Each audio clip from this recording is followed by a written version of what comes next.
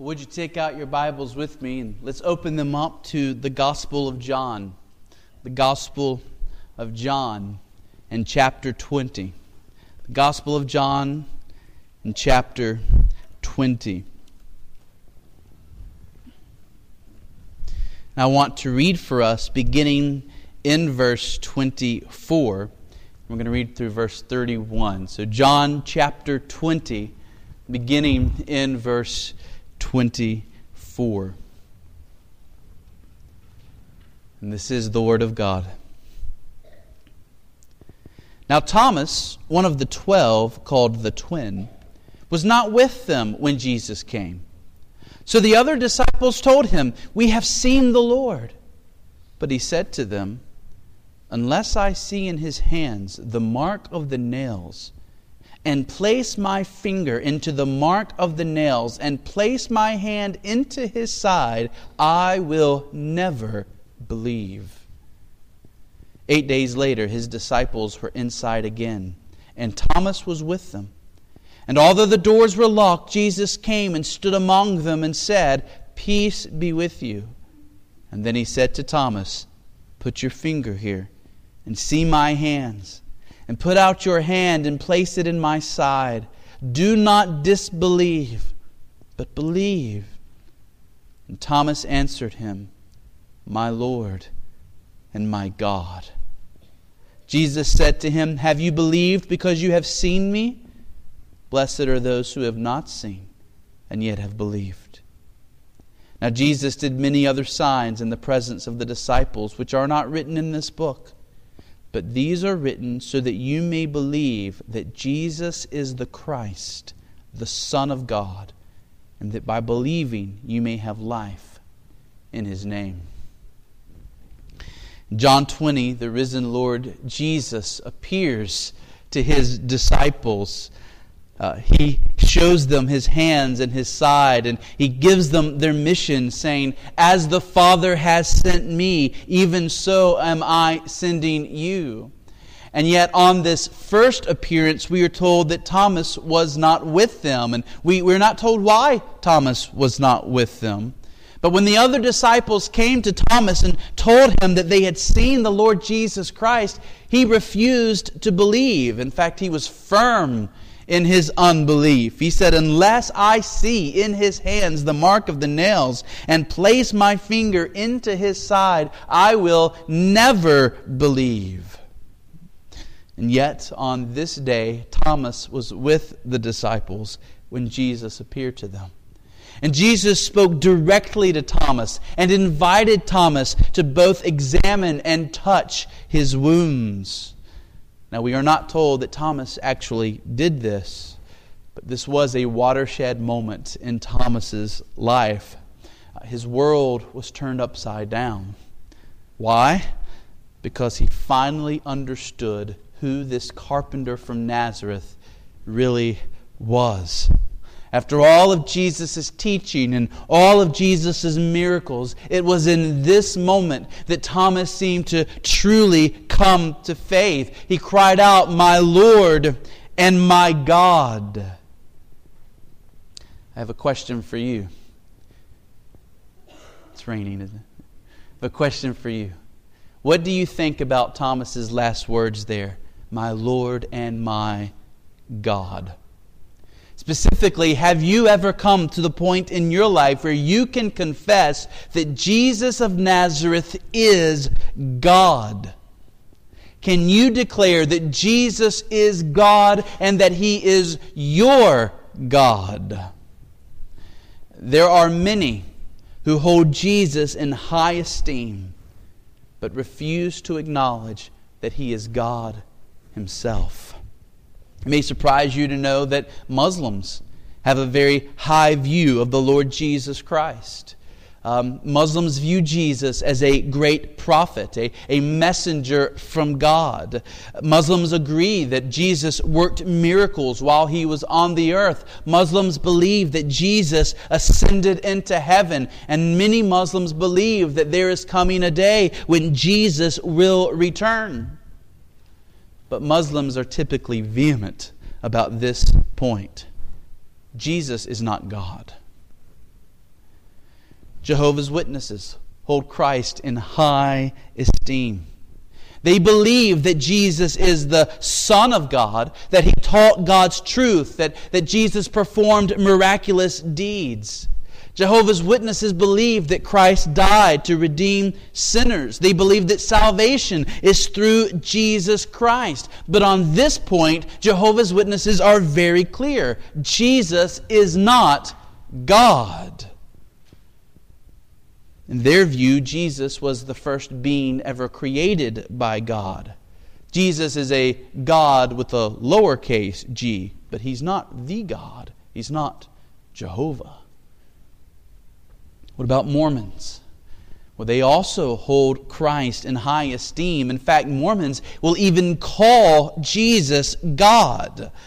However, the Jesus they worship was created by Jehovah. The Jesus they worship is a brother to Satan. And they believe that Jesus was once a man like you and I, but that He became equal with God by His holy living, and that God gave Him the right to colonize planet Earth. And that if we follow Christ, we too can become equal with Him and equal with God, and one day colonize our own planets. And so you see, while Mormons call Jesus God, they mean something very different than we do. They do not mean that He is eternal, from eternity past. They do not believe that Jesus is the creator of all that is. And they certainly do not believe that He is the God, Jehovah, the one who has always been and is over all things. The Bible very clearly teaches the deity of the Lord Jesus Christ. In 8 New Testament passages, the Greek word for God, theos, is applied to Jesus. One example is 1 John 5:20. Just listen to this verse. See if this is not clear. 1 John 5:20. And we know that the Son of God has come and has given us understanding so that we may know Him who is true. And we are in Him who is true, in His Son, Jesus Christ. He, Jesus Christ, is the true God and eternal life. In unmistakable terms, John calls Jesus the true God. Another evidence of Jesus' deity is this title that is used of Him often in the New Testament. This title, Son of God. We see it here in verses 30 and 31. We're told that Jesus did many other signs in the presence of the disciples, which are not written in this book. But these are written so that you may believe that Jesus is the Christ, the Son of God, and that by believing you may have life in His name. Jesus is several times called the Son of God in the New Testament. For example, as Jesus is hanging on the cross, the chief priests with the scribes and the elders mock Jesus, saying, He trusts in God. Let God deliver Him now if He desires Him. For He said, I am the Son of God. Matthew 27:43. Or when the disciples saw Jesus walking on the water and watched as Jesus enabled Peter to do the same, we're told that they worshiped Jesus and said, Truly you are the Son of God. Matthew 14:33. The demons knew Jesus' true identity. They said, What have you to do with us, O Son of God? Have you come here to torment us before the time? Matthew 8:29. In fact, Mark 3:11 says, Whenever the unclean spirits saw Him, they fell down before Him and cried out, You are the Son of God. And when Jesus asked the disciples who they thought He was, it was Peter who said, You are the Christ, the Son of the living God. And Jesus said, Blessed are you, Simon Bar-Jonah, for flesh and blood has not revealed this to you, but my Father who is in heaven. This is the reason that Jesus was crucified. It was this claim. In Luke 22:70, Jesus is before the Jewish council. He's on trial. And we read that this took place with Jesus on trial. They said to Him, "Are you the Son of God then?" And he said to them, "You say that I am." Then they said, "What further testimony do we need? We have heard it ourselves from his own lips." Now what I want to do is take just a few minutes and think about what it means that Jesus is the Son of God as we go and prepare ourselves to take the Lord's Supper. Now I want to suggest that this title, the Son of God, implies three things. First, that Jesus is like his Father, since all sons share a likeness with their Father. Second, that Jesus is different from his Father, since he's the Son and not the Father. And third, that Jesus has a relationship with his Father, which is why he is described as the Son. So first, this title, Son of God, implies that Jesus is like his Father, because that's how it works with fathers and sons. They are alike. Children share the nature of their parents. And thus, implied in this title, Son of God, is the implication that Jesus shares the very nature of God himself. Jesus is God. Indeed, he is fully God. In the Old Testament, as well as the New, the Father is described as being God, the only God, the all-powerful God, the Creator God, the eternal God. We're told that his ways are higher than our ways, his thoughts higher than our thoughts. Yet in the New Testament, we read this astounding verse, Colossians 2:9, about the Lord Jesus Christ. In him, the fullness of deity dwells bodily. Here is a profound mystery taught by the New Testament. Both the Father and the Son are equally and fully God. In fact, the Father and the Son share the same divine nature, and they do not share it so that the Father is half God and Jesus is half of God. And of course, the Spirit is there too, and we're told that the Spirit is also fully God himself. So some think we should picture God as being split into three parts, as if the Father is 1/3 of God, and the Son is 1/3 of God, and the Spirit is 1/3 of God. But that's not the way the Bible talks. The teaching of Scripture is that the Father and the Son and the Spirit are all three distinct persons, of whom each is fully and completely God. Now that's mysterious. That's hard. It's harder than the hardest Sudoku puzzle you've ever tried, right? To try and fit this together in your mind and make it make sense. Not only is God's thoughts higher than our thoughts, but God's very nature is beyond our very grasp to comprehend. Nevertheless, even if we can't comprehend it, the teaching of the Bible on this issue is very clear. Jesus is the fullness of God himself. Let me show you three other lines of evidence for this. These are three ways in which Jesus is like his Father. Three ways in which Jesus is like his Father. First, both Jesus and his Father share the divine name. They share the divine name. In past centuries, the name of God was pronounced as Jehovah, and still often is. In more recent times, scholars have tended to pronounce it as Yahweh. Okay? The name of God revealed to Moses, the name that by which he is truly named, literally means, I am who I am. I am what I am. In the English Old Testaments that we use, it's translated as Lord with the all capital letters, right? Capital L, capital O, capital R, capital D in your Old Testament. It's the name of God. So look with me at a very famous passage of Scripture. Go to Deuteronomy 6 real quick. Deuteronomy 6 verses 4 and 5.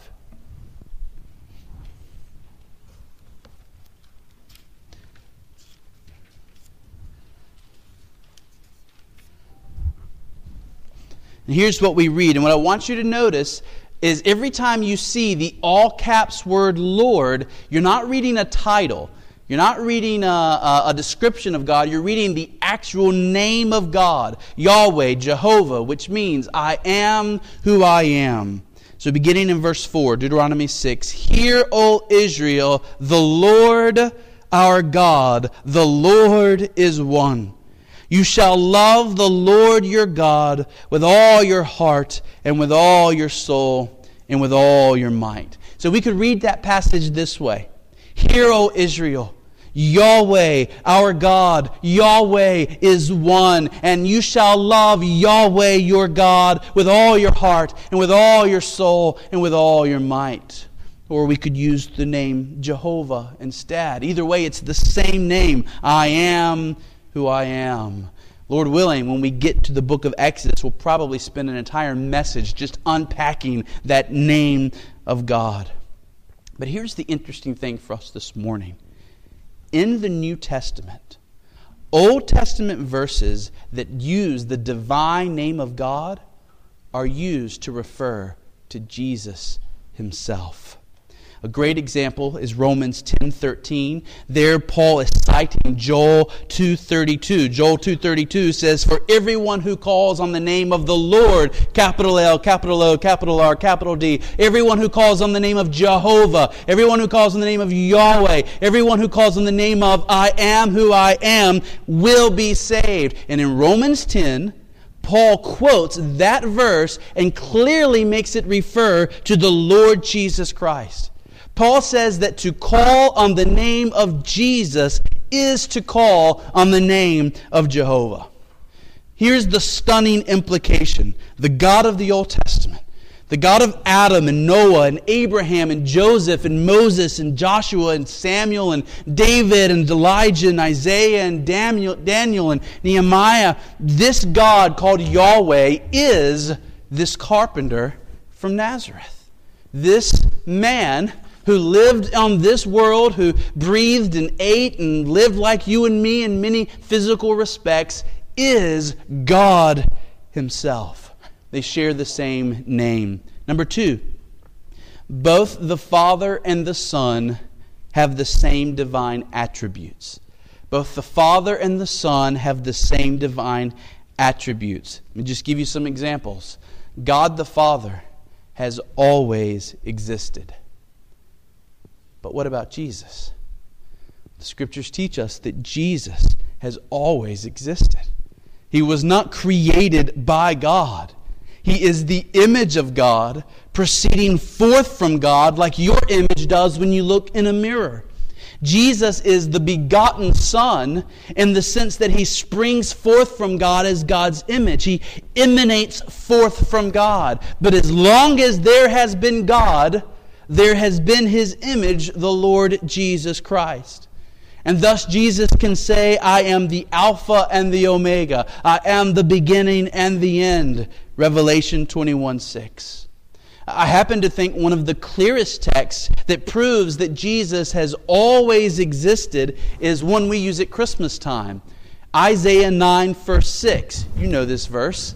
For unto us a child is born, unto us a son is given, and the government shall be upon His shoulder, and His name shall be called Wonderful, Counselor, the Mighty God, the Everlasting Father, the Prince of Peace.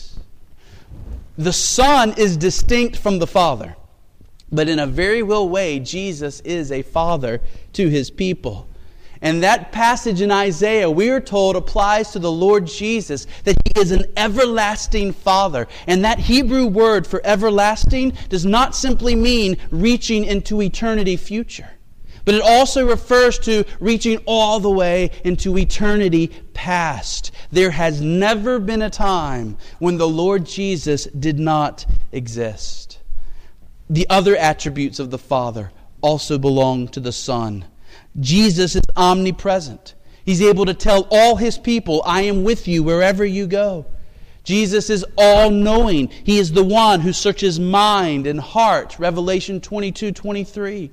Jesus is all-powerful. He's called the Almighty in Revelation 1:8. Jesus is unchangeable. Hebrews 1 says, you are the same. Your years have no end. Hebrews 13 says, Jesus Christ is the same yesterday, today, and forever. Every attribute you can think of to describe the Father also describes the Son, the Lord Jesus Christ. And this makes sense. When you look into a mirror, your image is a perfect reflection of you. It would be strange for you to look into a mirror and for there to be something different in that image of you than there is of you. You're not going to see something on your face in the image that's not on your face in real life. Well, in the same way, Jesus is the perfect image of the Father. Every attribute of the Father also describes the Son. And so Jesus is like His Father both in the same divine name, the same divine attributes, but one more. Both the Father and the Son are the same in that they have created, ruled over, and will judge the universe. When we talk about the mighty acts of God, creation, right? The works of providence, the work of bringing history to its end, all of these are ascribed to the Father. The Father creates, the Father rules over, the Father will judge. But the Bible also ascribes each and every one of those things to the Son, Jesus Christ. So who created the world? Genesis 1:1. In the beginning, God created the heavens and the earth. But how did God create the world? Through His Word. He spoke, and there was light. And John 1:1 says that Jesus is that Word of God through which all was created.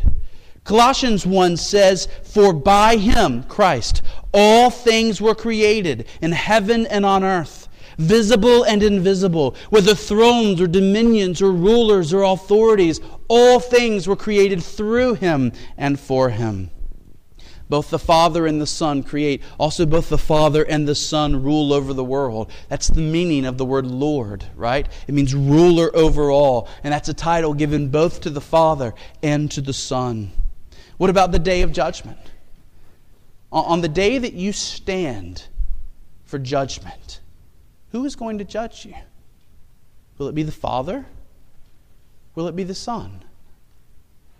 Well, in Romans 14:10, Paul says this, "We will all stand before the judgment seat of God." And there he's talking about the Father. We will all stand before God the Father. But then, the same man, the Apostle Paul, says in 2 Corinthians 5:10, we must all appear before the judgment seat of Christ. All right, wait a minute, Paul, which one is it? Are we going to stand before the Father or are we going to stand before the Son? Or are there two different judgment seats? No. We will stand before the Father in the person of the Lord Jesus Christ. Right? Father has given all authority to Jesus, even the authority to judge. So everything that the Father does in the world, He does through His Son Jesus. They are the same in all of their acts. And this is why Jesus could say in John 10:30, "I and the Father are one." So Jesus is fully God. But now, as the Son of God, there must be some distinction.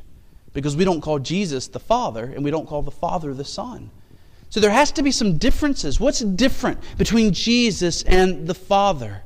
Well, let me mention 3 ways in which they're different. First, as we've already seen, Jesus is begotten. The Father is the begetter. So many of you learned John 3:16. The way I learned John 3:16, "For God so loved the world that He gave His only begotten Son." And that means that Jesus is the image of God emanating forth from God. That Jesus originates in the Father and comes from the Father. So here's one way in which the Father and Son are different. The Father does not need the Son to exist. But if there was no Father, there would be no Jesus. You can't have the image without the original. A second difference is that Jesus is a different person from the Father with His own distinct role. Right? Jesus, though equally God, though fully God, is a distinct person from the Father. This is the way the Trinity works. There is one God in 3 persons. Each person is fully God, but each person has his own distinct role to play. And so, for example, it was Jesus, not the Father, who took on flesh and dwelt among us. God the Father is not a human being. And the Holy Spirit is not a human being. But Jesus, who in eternity past was a spirit, like the Father, like the Spirit of God, like the Holy Spirit. Jesus also was, at one time, a spirit without human flesh. But Jesus, as the second person of the Trinity, came and put on human flesh.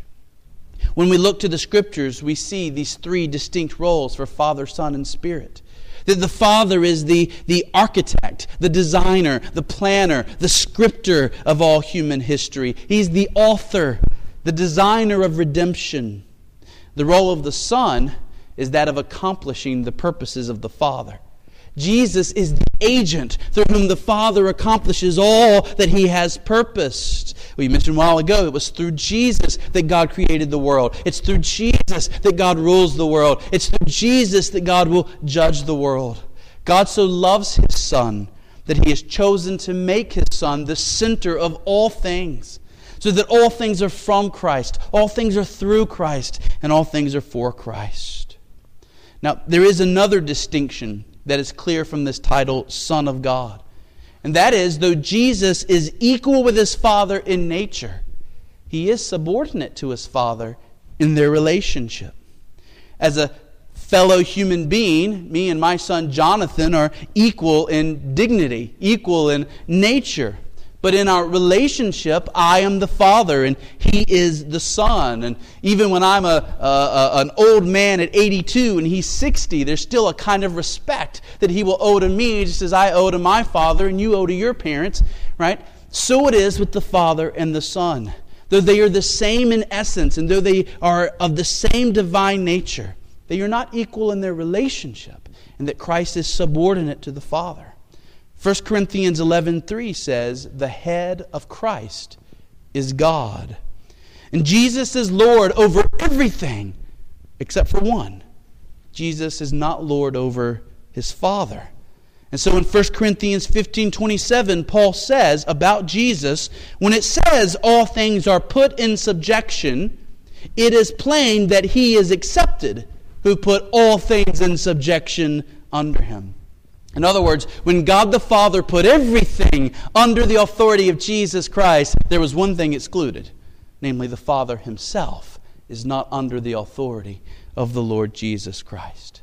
So 3 ways in which the Father and Son are the same, and then there's 3 ways that they are distinct.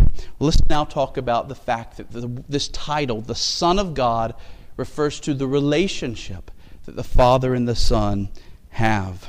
This relationship is characterized by 2 aspects, submission and love. You see, not only is Jesus subordinate to His Father by virtue of being the Son of God, but Jesus is willingly submissive to His Father. Jesus does not rebel against His sonship. He has eagerly embraced His sonship. He has voluntarily submitted Himself to His Father for all eternity. So listen to Jesus talk about this in John 8:28 and 29.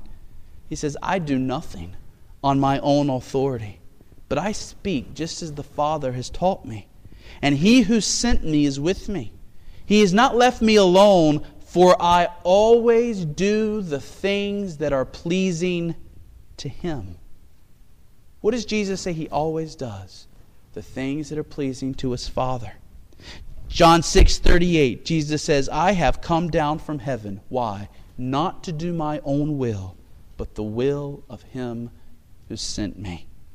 It was in obedience to the Father that Jesus took on human form. Not just for 33 years, but for all eternity future. Jesus is now a human being like us. In obedience to the Father, Jesus chose on earth not to exercise His omniscience and His divine attributes, but Jesus submitted Himself to being led by the Holy Spirit of God. This is why when Jesus was on earth, He sometimes didn't know things, like the date of his second coming. Why we're told that Jesus could grow in knowledge, that He could grow in wisdom. It wasn't that Jesus had ceased being God, but out of submission to His Father, He denied Himself access to these divine powers and took on the fullness of human experience.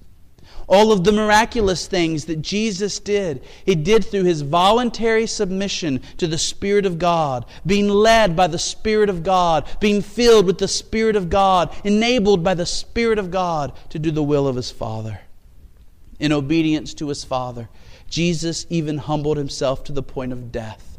The humble, painful, humiliating death of a cross. Yes, Jesus was moved by love for you and me to give his life on the cross. But what was it about you and me that moved Jesus to love us?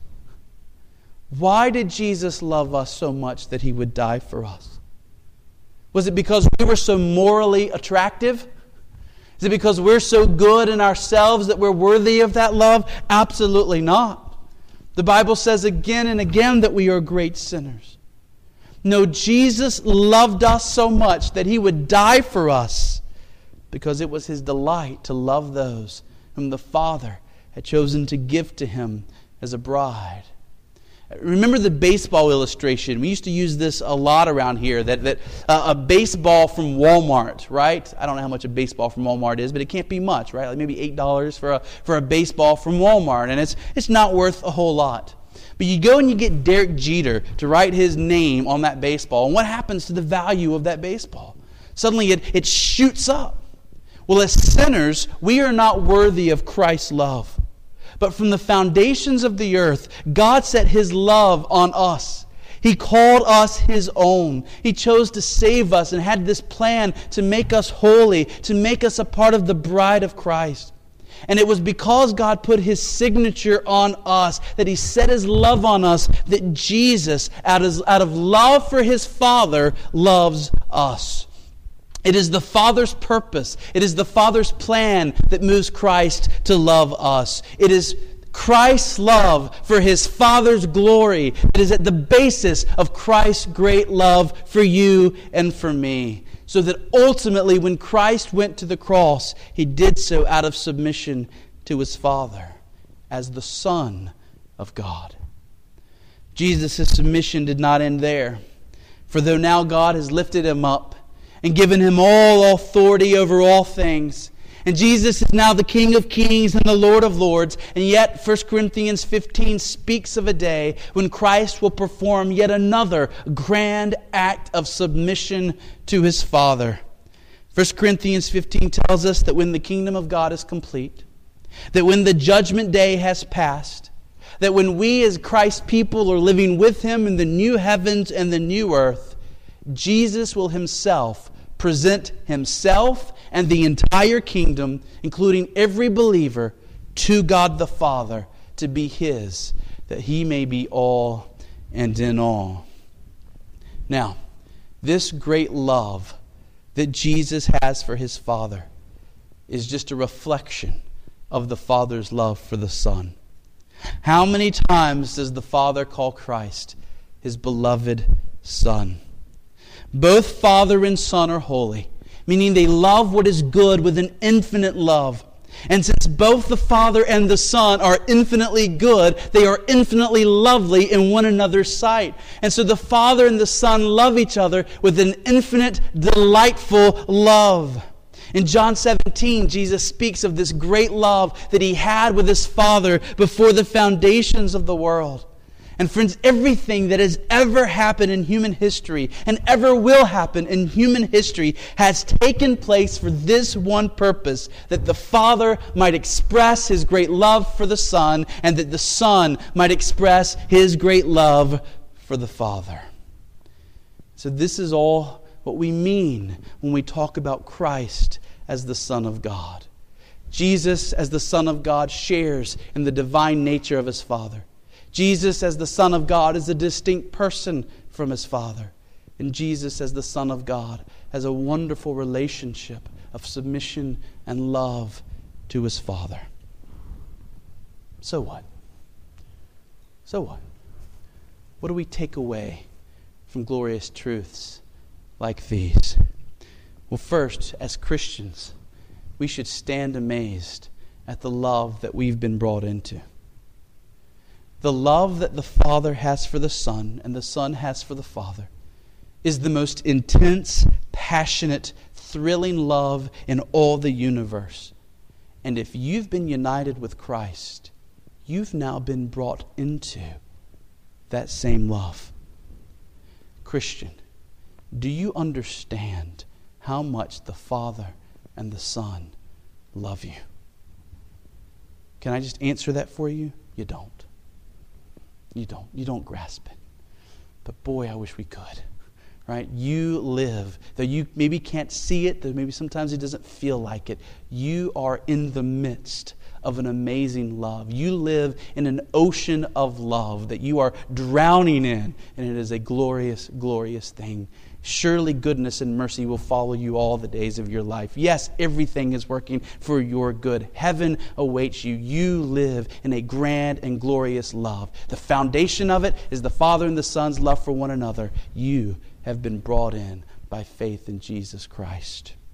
And then second, recognize that true love for God will express itself the same way Christ expresses his love for the Father, in happy, submissive obedience. How does Christ love his Father? By coming and saying, it's my pleasure to do all that my Father has called me to do. How do we show our love to Jesus? How do we show our love to the Father? By saying it is our pleasure to do all that the Father and Son teach us to do in his Word. Sometimes obeying God is difficult. Sometimes obeying God is very sweet. And we're getting ready to obey God in a very precious and sweet way. Because one of the things that our Savior has commanded us to do, as often as we'll do it, is to come together and to celebrate the Lord's Supper. And in these moments, what we're doing is we're remembering the sacrifice of Christ for our salvation. When we take the bread and we take the cup, we're preaching to our souls, and we're preaching to one another, and we're giving a public profession of faith before God and everyone who will see, my hope is Christ, the one who broke his body for me, the one who spilt his blood for me. That is my hope. I rest in him. So we're going to take a moment, we're going to pray and prepare ourselves for the Lord's Supper, and then we're going to celebrate that together. Let's pray.